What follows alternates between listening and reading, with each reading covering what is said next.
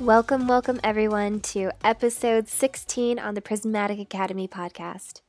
I'm Chrissy Marie, and in this episode, I have the pleasure of speaking with San Diego artist and arts community advocate, Erik Benson. Erik is a very special light in this world, and I'm so thrilled to share a part of his story with you, along with the amazing accomplishments and positive impact he's making both in the community and for fellow artists.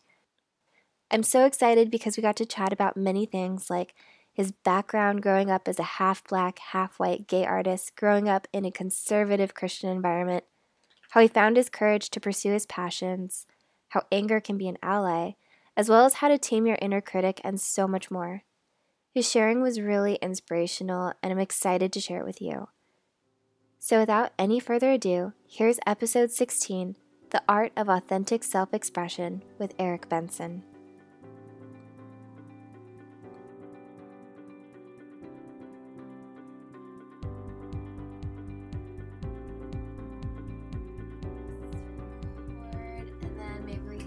Kind of warm up a little bit, if that's okay. Sounds great to me. Awesome. Okay. Well, the holidays are coming up. What do you want for Christmas? Honestly, I want sanity for Christmas. Sanity? That's awesome. So if you were to give yourself the gift of sanity, what would that look like?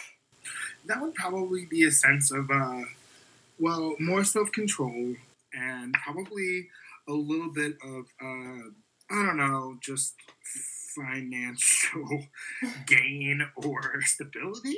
Yeah. Hey, Santa. Right. Listening. How you doing?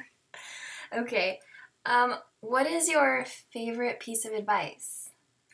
My favorite piece of advice in general, I don't follow it completely, is, everybody is more concerned about themselves than they are you. I love that. Like, not everybody's looking so closely at you. Yeah, there's so many times in my life that I literally, critique myself so hard, and I forget that everybody else has, so much crap going on, too, that, that I'm honestly not that important, and it's kind of great to think that sometimes. That's awesome. When did you first learn that, or when did that, become realized for you? I don't know. I actually had a relationship a couple years ago, and I constantly critiqued myself really hard, and it really took a toll on the relationship. But I think the best time that actually happened was probably recently, maybe late 25. I'm now 26, and I think it wasn't just a specific time I found it. I think it was more of a progression into the idea of it. Mm. Yeah, oops, sorry. Trying to get the volume right here so I don't have to do too much editing. No worries. Let's see. I really like that too, that not everybody is looking so closely, that people are usually more concerned about what's going on in their own lives than yours. It kind of, I think it helps a little bit with empathy and awareness and kind of getting outside of yourself also. And also to let your guard down a little bit, to be like, you know what, nobody's looking that closely, so I'm going to do what I love. Yeah, I think I had to let go at some point how much I was living for other people and not for myself. Mm-hmm. There was a big point in my life where, I wanted to be the CEO of a hotel or have some riveting job that, when you walk into a bar, when you walk into a place, you're like, I work here, and people will envy you. Well, I found out people don't really envy you, they just don't give a damn. How true is that? Yeah. I used to believe that too, that, your career is kind of like your badge of honor, the badge that you get to wear on your chest and, show people look, I'm successful, so be proud of me. I did a thing. Yeah, I think the whole thing that's kind of getting me now a little bit is the matter of what success is to me now. And that's something that I'm really struggling with, is because every time I get something or some serious recognition, or I just been inducted into the Hillcrest Town Council and got Mm-hmm. my awards. Whatever I'm doing, it's always like the next step for me I'm not happy, and I don't spend enough time being happy about the achievement. I try and go on to the next thing. Right. So that's kind of scary to me, actually. You know, and I think that that's something that we all do. We don't take the time to revel in our accomplishments and celebrate what actually went into, you know, this moment of success. So, what are you doing around that to really appreciate your accomplishments? To be honest, I think I recently got into a relationship and it's going really well, Mm-hmm. and I think I'm giving myself the opportunity to be loved. To me, I think that that's probably my biggest accomplishment so far is allowing myself to like let somebody in and appreciate me for what I'm doing and all this stuff. Because once I'm recognizing the appreciation on his behalf, then I think that it's going to rub off on me that maybe, hey, I'm actually doing a pretty good job. I'm actually doing pretty well for someone who just became a full-time artist in like April. So, Right. you know, allowing myself to be loved is probably the best thing I'm doing for myself to move forward in that manner. That's beautiful. Well, thank you. Let's do one more.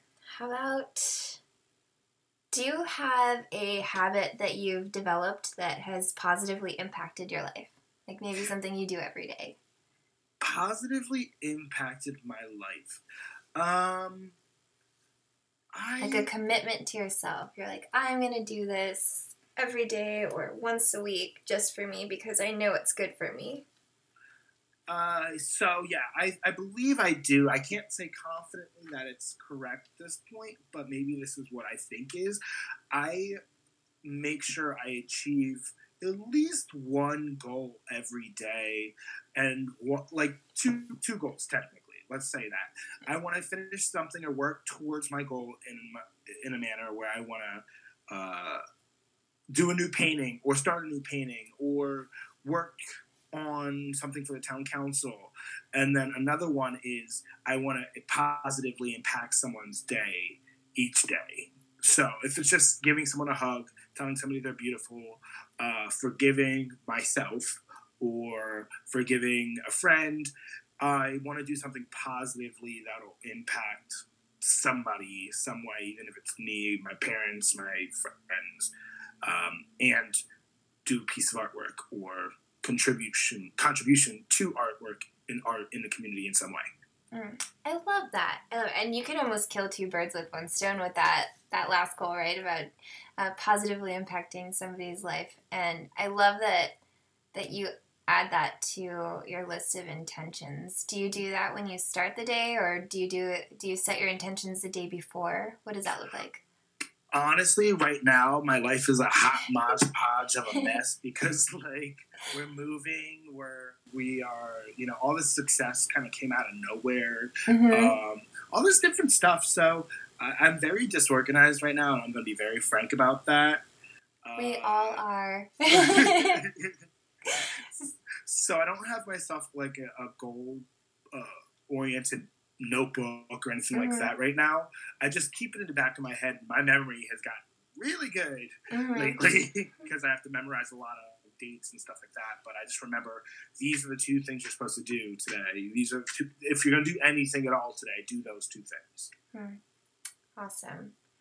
Cool. Well, maybe we can get a little bit into your background, into your story. So I know that you're not from San Diego. Where are you from and what brought you out here? So was born in Pennsylvania, more of in a rural area outside of Philadelphia. I was raised there until I was about 9, and then I moved to New Jersey, went back and forth between my mom and my dad. Eventually, once got out of high school, went to college at Rowan University. It's in Glassboro. Mm-hmm. I was studying fine arts and didn't really... I enjoyed it, and I was proud of myself. I got a half-paid tuition scholarship and stuff. But where either I messed up or my teacher messed up, I can't tell. Maybe I'm just rebellious. But he was like, don't use this color, don't use this technique, don't do scribble marks, don't do this or that. And art's all about like how you're feeling and your emotion behind it. And so if I want to do some scribbles, I'm going to do some damn scribbles. Right. Well, I was also in a fraternity at the same time, and I was the philanthropy chair. So I did a couple fundraisers, and I raised the most money that the fraternity had seen since its charter, since it was established in that school. How'd you do that? Why did I do that? How? So I don't know if you remember the show Glee. Of course. And the Born This Way Foundation. So what I did was I combined the two, and I did a anti-bullying, body positivity event on the main patio of the school, where I had everyone gather, and they took their white shirts, like in that episode, and wrote their biggest flaw that they felt about themselves.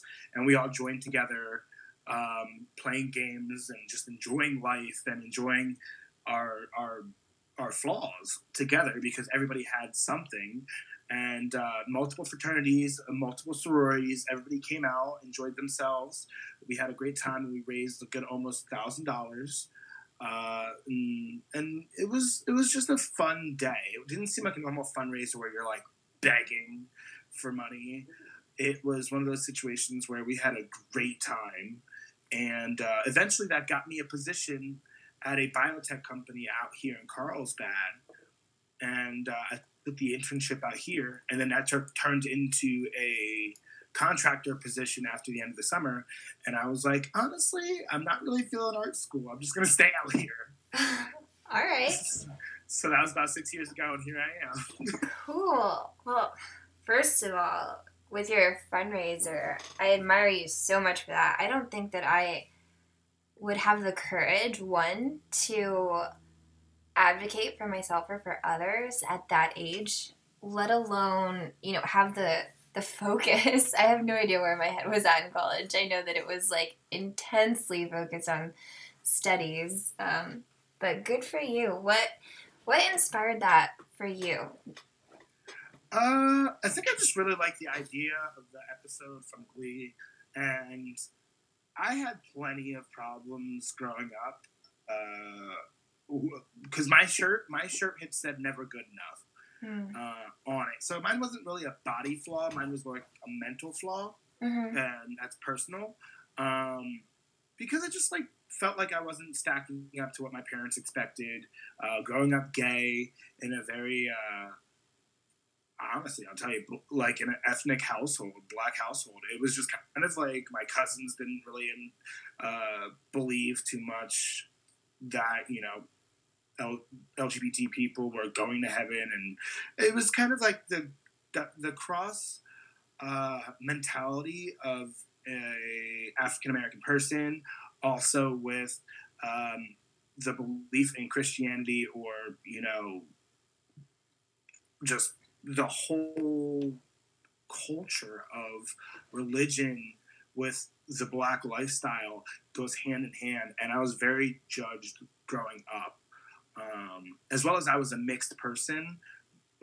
I'm black and white, so I was always too white for the black people and too black for the white people. So I never fit in, and I never felt good enough. So once I got to college, I kind of just shed my shit and was like, here I am. This is what I'm doing. I don't care anymore. Like, you don't like it, get out of my way, because I'm going to make something of myself one day. How brave of you. Was that kind of like an instant change for you, or was it a gradual change? Did you, like, one day just wake up and be like, you know what, I'm done with this, and I'm going to be me? Or did it take a lot of soul-searching? There's so much soul searching, and I'm never going to stop having the soul searching happening. I really do appreciate and slightly envy the people who are like, yeah, I woke up one day and I was like, forget it, whatever, I don't care.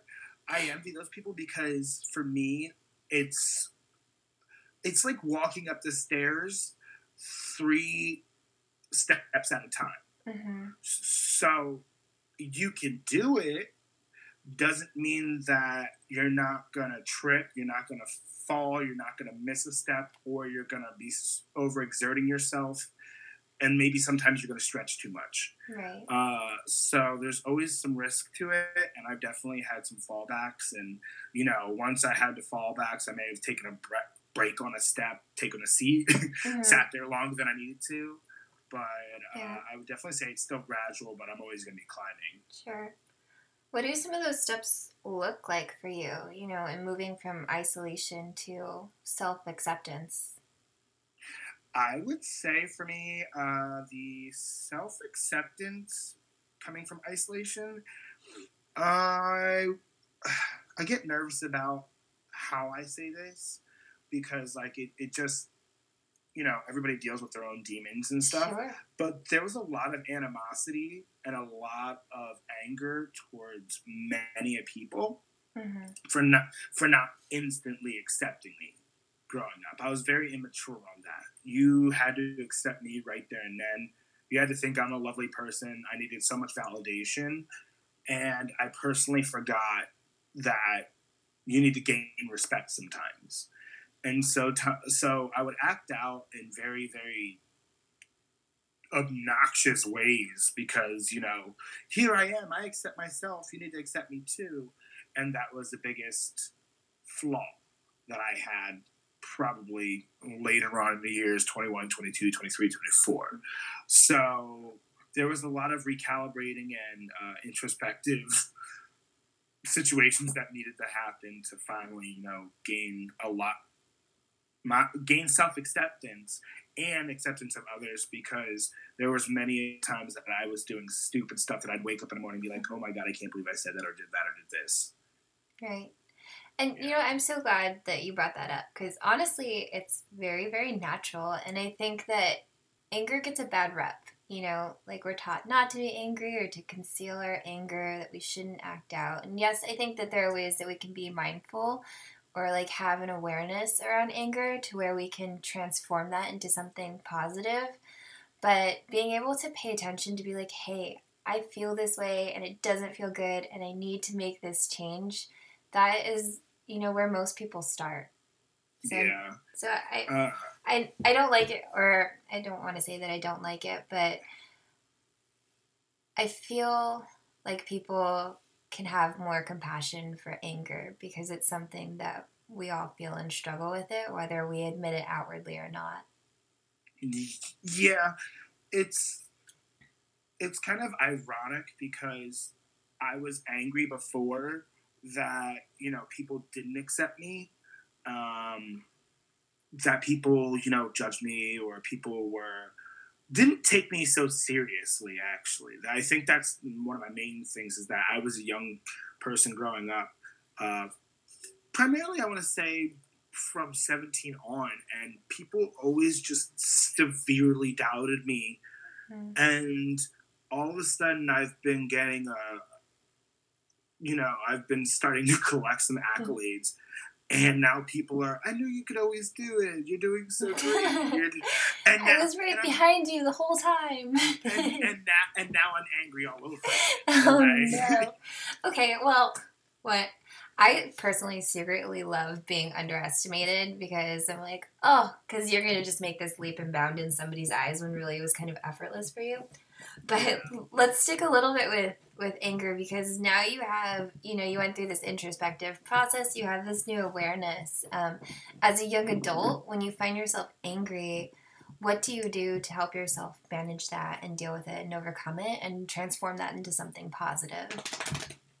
Well, the wonderful thing about that is that, luckily, you know, I'm an artist, so I can paint something and people are like, oh my God, that's beautiful. And I'm like, yeah, I did that because I'm pissed.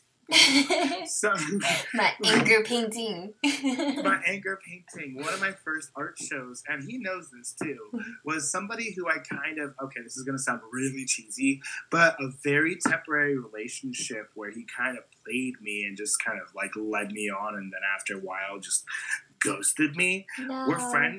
We're friends now, but my first successful art show ever was, my first painting in that art series was based off of him.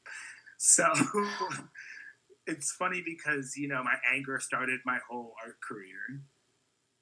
Yeah, I love that because, I went through something similar and I started a painting out of that energy too.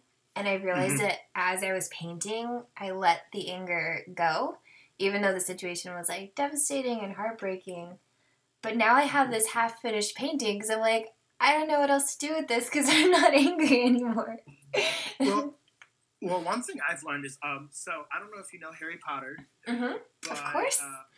yeah, Voldemort had his Horcruxes, right? Mm-hmm. So sometimes I call my paintings my Horcruxes because I'll finish it, even though I'm pissed about it or the situation that's behind it. Mm-hmm. I'll finish it, and then I'll sell it, and I'm like, look at that, you can make money off of being angry. Totally. Yeah, I mean, art is really, I think it's captured emotion, it's a snapshot of emotion. Yeah. Well, have you always wanted to be an artist? Yeah, ever since I remember I was a small child.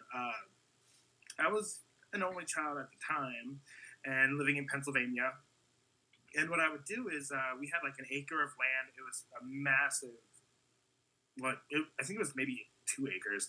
And it was a massive just backyard with good amount of woods in the back. And, it was just fun. So I would run into the woods, bury a little toy of mine, and I would draw a map to it. Very detailed map with trees and directions and, little landmarks or whatever. Like, there's a broken tree over here. I would draw a broken tree. I never would find that toy again, but that was my introduction into the arts. That's amazing. So, were you supported in that passion? I believe I kept it sort of hidden for a while. Not hidden so much as I would do it, but it was it's funny because I think, again, I was very angry as a kid. I grew up in a very, more so until I was 7 or so, a very white town. Mm-hmm. And so everybody else's parents were together and everybody else had, support in home. And I was living with my grandparents and my mom, but every other weekend I was switching off and I had to become this whole other character for like the black side of my family. And so I was very angry as a kid. And it's funny now because I could draw a brain with teeth and very angry eyes and blood coming out every orifice of it or something like that. I don't even know. And people are like, that's awesome. But when you're an 8-year-old kid, they're like, he might kill somebody. Oh, no. So you learn to like pack that up real quick because it's not socially acceptable to draw scary things psychologically wise. But, now I can do whatever I want. And I think it's kind of cool to do that. But yeah, it was hidden for a while. And I think until maybe sophomore, junior year, I always loved art class, but until sophomore, junior year, they were like, oh, you really got something here. And that was more of my teachers. I still think that my parents barely kind of knew. Yeah, that's so great, because I feel like I've always been told, that I have an artistic talent, but I was never told that I was allowed to be an artist, Yeah.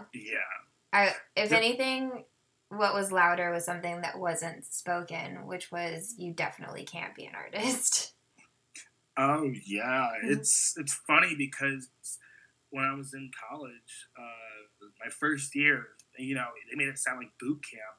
The only reason I went to school for college, the only reason I went to school for art was because I got my scholarship.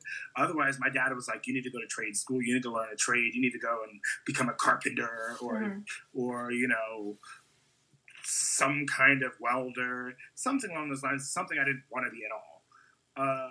When I got the scholarship, I went to the school, and my teacher was like, 1 out of 75 of you is going to make it. And I was like, well, I'll be damned. I'll be that one. Good for you. Oh, man. I think that would have intimidated the crap out of me at that age because, definitely was a people pleaser too, and wanted nothing more than to follow my parents' expectations.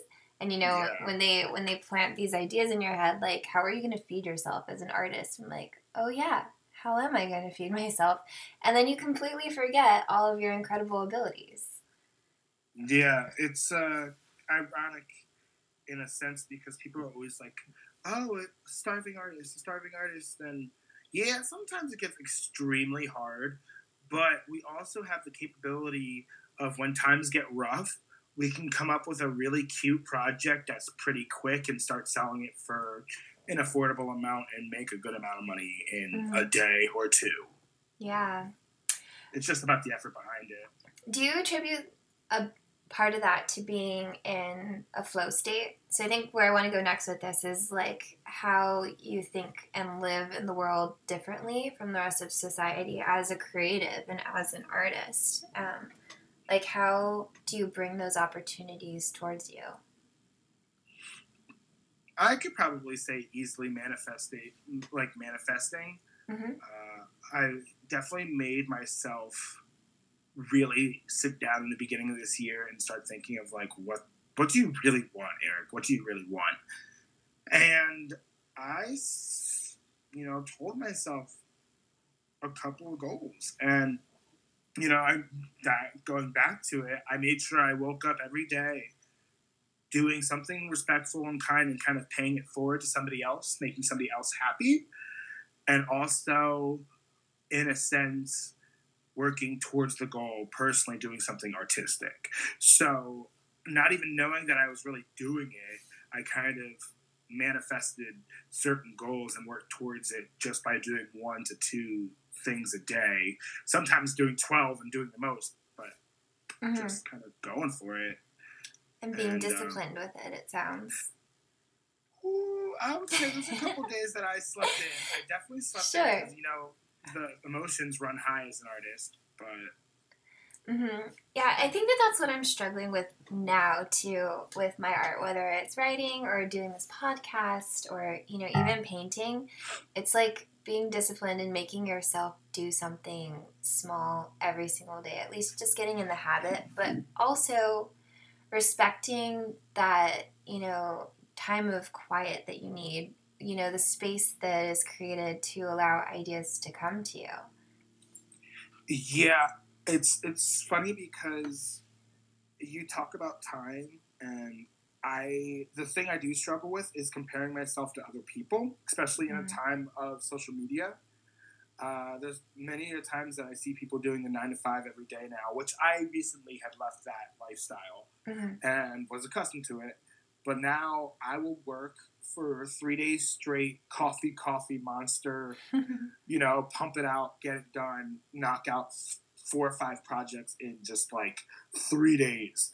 And then I will sleep for 2. Sure. And So, do you do that because you feel like you have to or because you're just in it? Because I get in it. I'm starting to recognize my flow, and I don't work like everybody else. I can't do something for 2 hours, put it down, come back. I can't work on it, then come back to it 2 hours later. When I'm in it, I need to get it done. Yeah, I definitely feel the same way. What are some other forms of art you enjoy besides painting?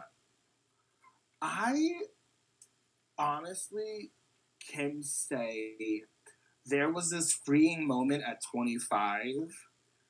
It was freeing and terrifying at the same time, but I realized I'm going to die one day. And I'm not going to restrict myself from trying to do anything. So I started believing that I can do anything. And once you release your mentality of just walls that are blocking you from doing what you want, I mean, I'm doing things like reading books in a day, which I never was able to do. I'm starting to learn how to sing a little bit more. I'm starting to write better poems. I'm writing narratives and I'm working on writing books and stuff like that. And it's, these are things I never thought I could do in high school, probably just because people push ideas of what you can and can't do on yourself as a younger person. But now I'm feeling like I can do whatever I want. and I've been pursuing everything. I make dresses out of trash. I've been doing drag. Wow. I've been painting, and I'm going to start working on murals and stuff. And I'm also event planning and hosting shows. I've been a wedding planner. Whenever you just free yourself of that, you can pursue whatever you want. And I'm going to do whatever I want to do at this point. That's so beautiful. You said that you started doing drag. What is that like for you? I imagine it to be like very freeing, like acting, right? You get to like be a different person, but I also wonder if you're like also being more of yourself. Yes, and yes. I think yeah. I think you get to bring a persona into character, and it's like sketching a comic book character, but being able to make them live action. So I'm not personally. I haven't developed my character yet. I haven't really done that, and I kind of want to do that because there's a whole bunch of gender bending now in general, where you can be a drag. You can be a bio drag king, which is you can be a boy as a drag king. You could be a drag queen. You can be an in-between. You can be a club kid. There's so many things you can do, and it's all about how you just want to kind of go about it. And that's the freedom of it, is that however you feel like expressing yourself, you don't have to put it on a canvas anymore. You can put it on your body and do a show and get paid for it instantaneously. So it's so rewarding, and I love being on stage. What a fun form of play. What was it like the first time that you got up on stage? Oh my God. The first time I got on stage was actually this huge competition in Hillcrest, San Diego here. It's called Tantrums and Tiaras. And it's about like 1,000 to 2,000 people come to the observatory. And it's a giant fundraiser for the community, the LGBT community center. And honestly, they only pick like 5 to 6 people to do it. And you have to create this parody pageant. So, like, you make this whole character for yourself, and you walk out on stage, and you do the swimsuit, and you do the evening gown, and you do the question and answer, and then you do, like, a talent portion. It's like an absurdly big production. It's crazy, and that was my first introduction into it. Like, I just went for it, and it was terrifying, but it was so rewarding in the end. And now you're hooked. Honestly, I haven't been able to do it lately because I'm one of those people that if I'm going to go and show face out and about, I'm going to, like, perfect it a little bit before. Sure. Because other drag queens are really judgmental. Man. Very cool. Well, you talked a little bit about the Hillcrest community. Do you want to tell us a little bit? Do you want to like describe for people who don't know anything about the Hillcrest community and how you're involved in it? Absolutely. This might be a little long run-on sentence here, but Hillcrest community in San Diego is a diverse group of individuals who are LGBT usually, or LGBT allies. So lesbian, gay, transgender, bisexual, plus meaning many other forms of queerity that are happening right now in the world. So there's like gender fluid. There are many different facets to sexuality and genders now. So we have gathered in a safe place called Hillcrest, and it is a 2-mile stretch called University, and we all just have an LGBT focused bars, and everybody's free to come in and do all that different stuff. But it's a really nice area, and it's definitely up and coming, so it's something to look out for if you haven't visited before. Sure. As far as what I'm doing, I am doing art shows for B Squared Productions, and B Squared Productions stands for Benson Beck, which is my co-partner Kristen Beckenness, and we have a little group of other people named Zach Renfro and Ariel Carino. But we host art shows for that, and we're becoming a nonprofit. And what we're going to be doing is hosting parties and productions basically around town that'll raise money in efforts to give grants or supplies to struggling artists who are wanting to more pursue art or want to go back to school for arts of their choice. And that can be dancing, theater, anything like that. We're just trying to support the arts community. Beyond that, that has gotten me into a situation, not a situation, more like a amazing opportunity. yes. There's so many words flying around in my head, and I was like, I've recently been inducted into the Hillcrest Town Council as the chair of the arts committee. So that entails me going around, getting community engagement riled up about arts. We have a lot of businesses closing, a lot of sanitary issues sometimes. There's a lot of, Hillcrest is supposed to be bright, vibrant, with rainbows and happiness and, a lot of arts and culture because we're extremely creative individuals, usually the LGBT group, because, it's an outlet of some sort. Yet, North Park and other surrounding communities have more murals, have more art collectives, have a lot more of those things going on, and it's being recognized that, other parts of the city are not in a word gentrifying, but cleaning up and beautifying their town.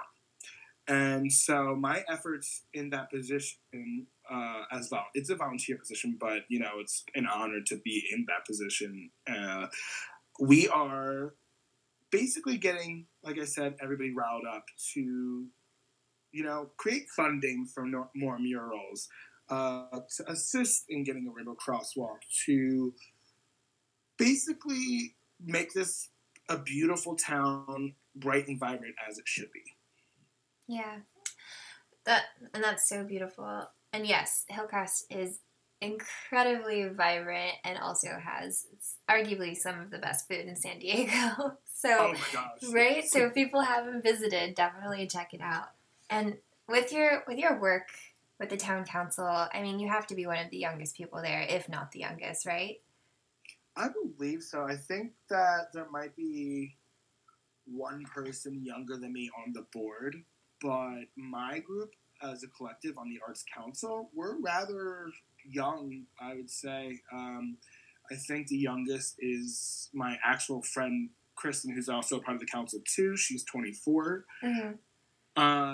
Yeah, so I'm trying to bring in some new perspectives and views because, it's kind of necessary, and it's also in hopes that if they see a younger face on it, then people will be more inclined to assist in community, involvement.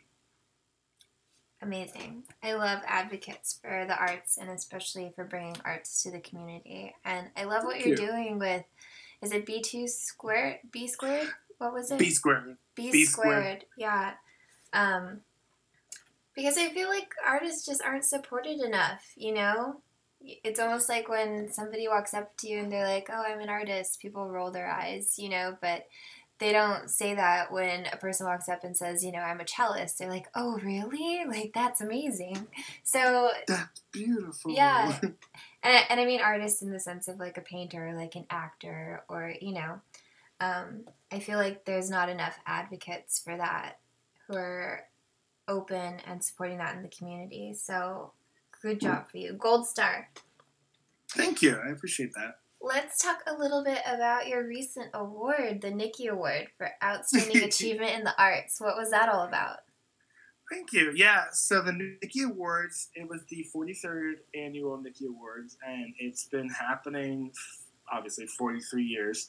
And so what it is it's basically a reward or recognition to those outstanding citizens who are participants in the community and or advocates of sorts. So I believe I was up against like 12 people. Someone nominates you, or you can even nominate yourself sometimes. But I was up against, I think, like 12 people. I was up against B Squared Productions. I was up against my own team. And so it was cool because, and I support all the candidates who were up there. Everybody deserved it. And basically, once you're nominated, people can vote on you, and one winner, or if there's a tie, usually one person wins a recognition award. You are really recognized for being this characteristic in this category. So with everything I've been doing in the arts, I believe, it pulled the win, and I'm still kind of a little bit shaken by it. Oh, so cool. Awesome. Yeah, what an accomplishment. Congratulations. Thank you very much. Thank you. Okay, well, one last thing. What do you wish you could tell your younger self? Oh, man. Honestly, could I opt out and say nothing? Yeah, you can. Because I wouldn't be here if I told myself or knew anything from the future. Or recognized anything or got any different assistance. Like, everything worked out the way it did and should have to get me here to this conversation. So I would let my old me, go through exactly the same thing and all the heartache and anger and triumph and defeat in the same exact way, with the same depression and all those other things that happen, because, there's no point in regretting it. You can just utilize all those emotions that you had and opportunities and things that happened, or you can make it your demon. But, luckily I've chose to triumph over everything, and I would probably not be able to stand here and be happy with, everything that's going on in my life for the most part, if I knew anything. I love that you said that. I've been thinking a lot about that question too, and I think that I would have the exact same answer. And it's awesome. Not that everything happened for a reason, but it's like everything had its place and contributed to, the person that I am today. And it's more about developing an appreciation and love for who that is and who I'm becoming. So maybe to expand upon it, is there anything that you would tell your future self? Like, what would you hope for the future? If I could tell anything for my future self, because I know I'll probably be in this placement again, I'll just take it easy on yourself. You deserve it. I'm really hard on myself, so I know that this is going to keep happening. Like, there's a trend here rolling out now, so I would just tell myself to take it easy on yourself. Like, is that really going to matter? So whatever it may be that I'm dealing with in the future, that would be the one thing I would say. I love that. And often our future advice is our best present advice. So hopefully you get some time to relax and take it easy over these holidays as you spend time with family. I have an art show I'm actually doing tonight. So. Are you? So exciting. But, I mean, yeah. I think it's great when you're doing something that you're passionate about, because oftentimes it doesn't feel like work, Yeah, it's very enjoyable. Also, it's been crossed now where sometimes it gets blurred, but it's a wonderful deal for myself. I'm very happy about it. Well, tell us about your art show and tell us about any upcoming events you might have. So I don't have anything really for the rest of this month. Actually, I mean, I've started hosting parties, I guess, just stepping away from the art shows.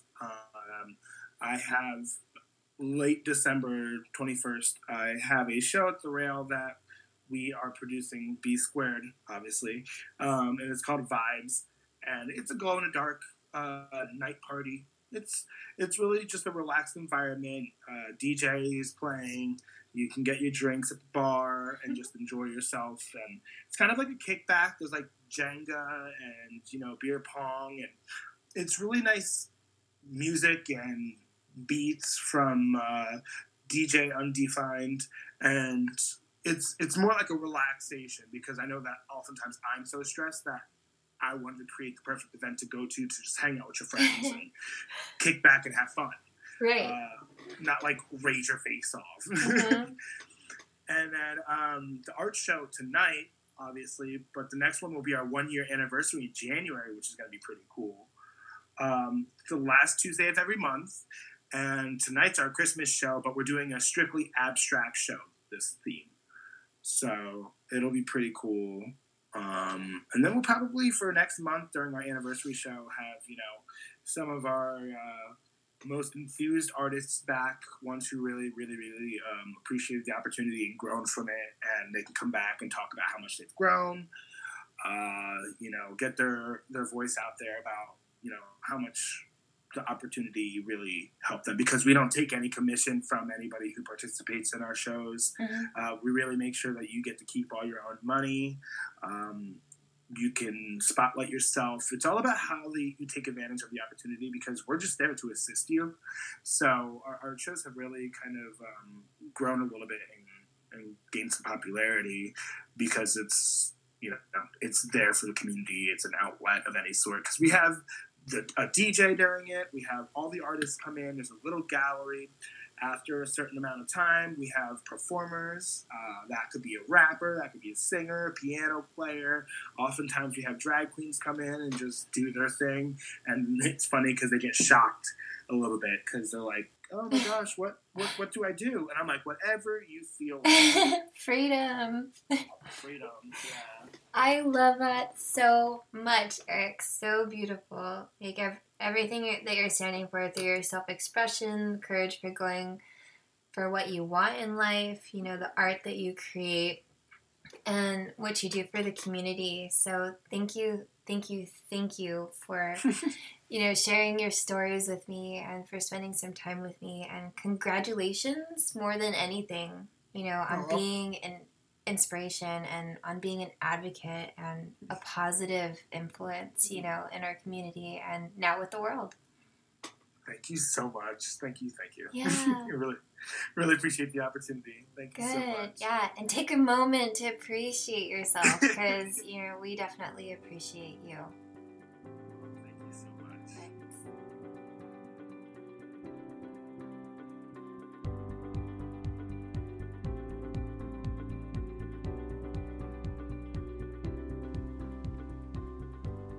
Thank you again, Erik, for sharing not only your story with us, but your incredible vision and goals for the arts community. You're truly inspirational. I love your Here I Am vibe, and the world would definitely be less vivid and bright without your light. Our chat had me thinking a lot about the struggle of true self-expression and what it really takes to live and show up as your own unique, authentic self. It goes without saying that a lot of soul-searching, along with courage and the genuine choosing of you, is required in such a journey. And Erik, along with so many other inspirational creatives, has shown us that it's truly possible to live in your truth, and it's worth it to chase your highest potential. In some final thoughts, I'm reminded of a quote. Why try to fit in when you were born to stand out? I think I take a more external approach to this saying because when I hear it, I find myself in a place of pure gratitude for those who found the courage to stand out. Let's be honest, there are so many external influences that tell us to fall in line, to be a certain way, and to sacrifice our happiness for the happiness or expectations of others, whether it's our parents, significant others, or even just society in general. And for those of you who are looking at your purpose and passion and finding that courage to pursue those things, my full heart beats for you. You are a gift embarking on unearthing your gifts. You have more support than you realize. And if you feel called to step into your greatness, I encourage you to have faith, to encourage your courage and be deliberate in how you show up. We have to be ruthless with our path, and we have to lust after the taste of that blissed out, sticky sweet nectar that comes with the conscious choosing of empowered transformation. We have to be whole. With that, it's also good to remember that our fears serve as a great compass. They point us towards our core desires, but too often we let our fears take the wheel and steer our direction. And fun fact, for those of you still searching for your calling or vocation, the word vocation literally means calling. And I believe that a strong call towards something in life is a very precious thing, inherent in the quest of your purpose. It's beautiful, it's magical, and so are you. If you have a story to share, I'd love to hear it. We have a great community on Facebook under The Prismatic Life, or you can find me online at theprismaticlife.com. As always, if you enjoy this podcast, please like, share, and subscribe. All the things. It really does make a difference, and I love you so much for your support. I'm Chrissy Marie, and until next time, cheers!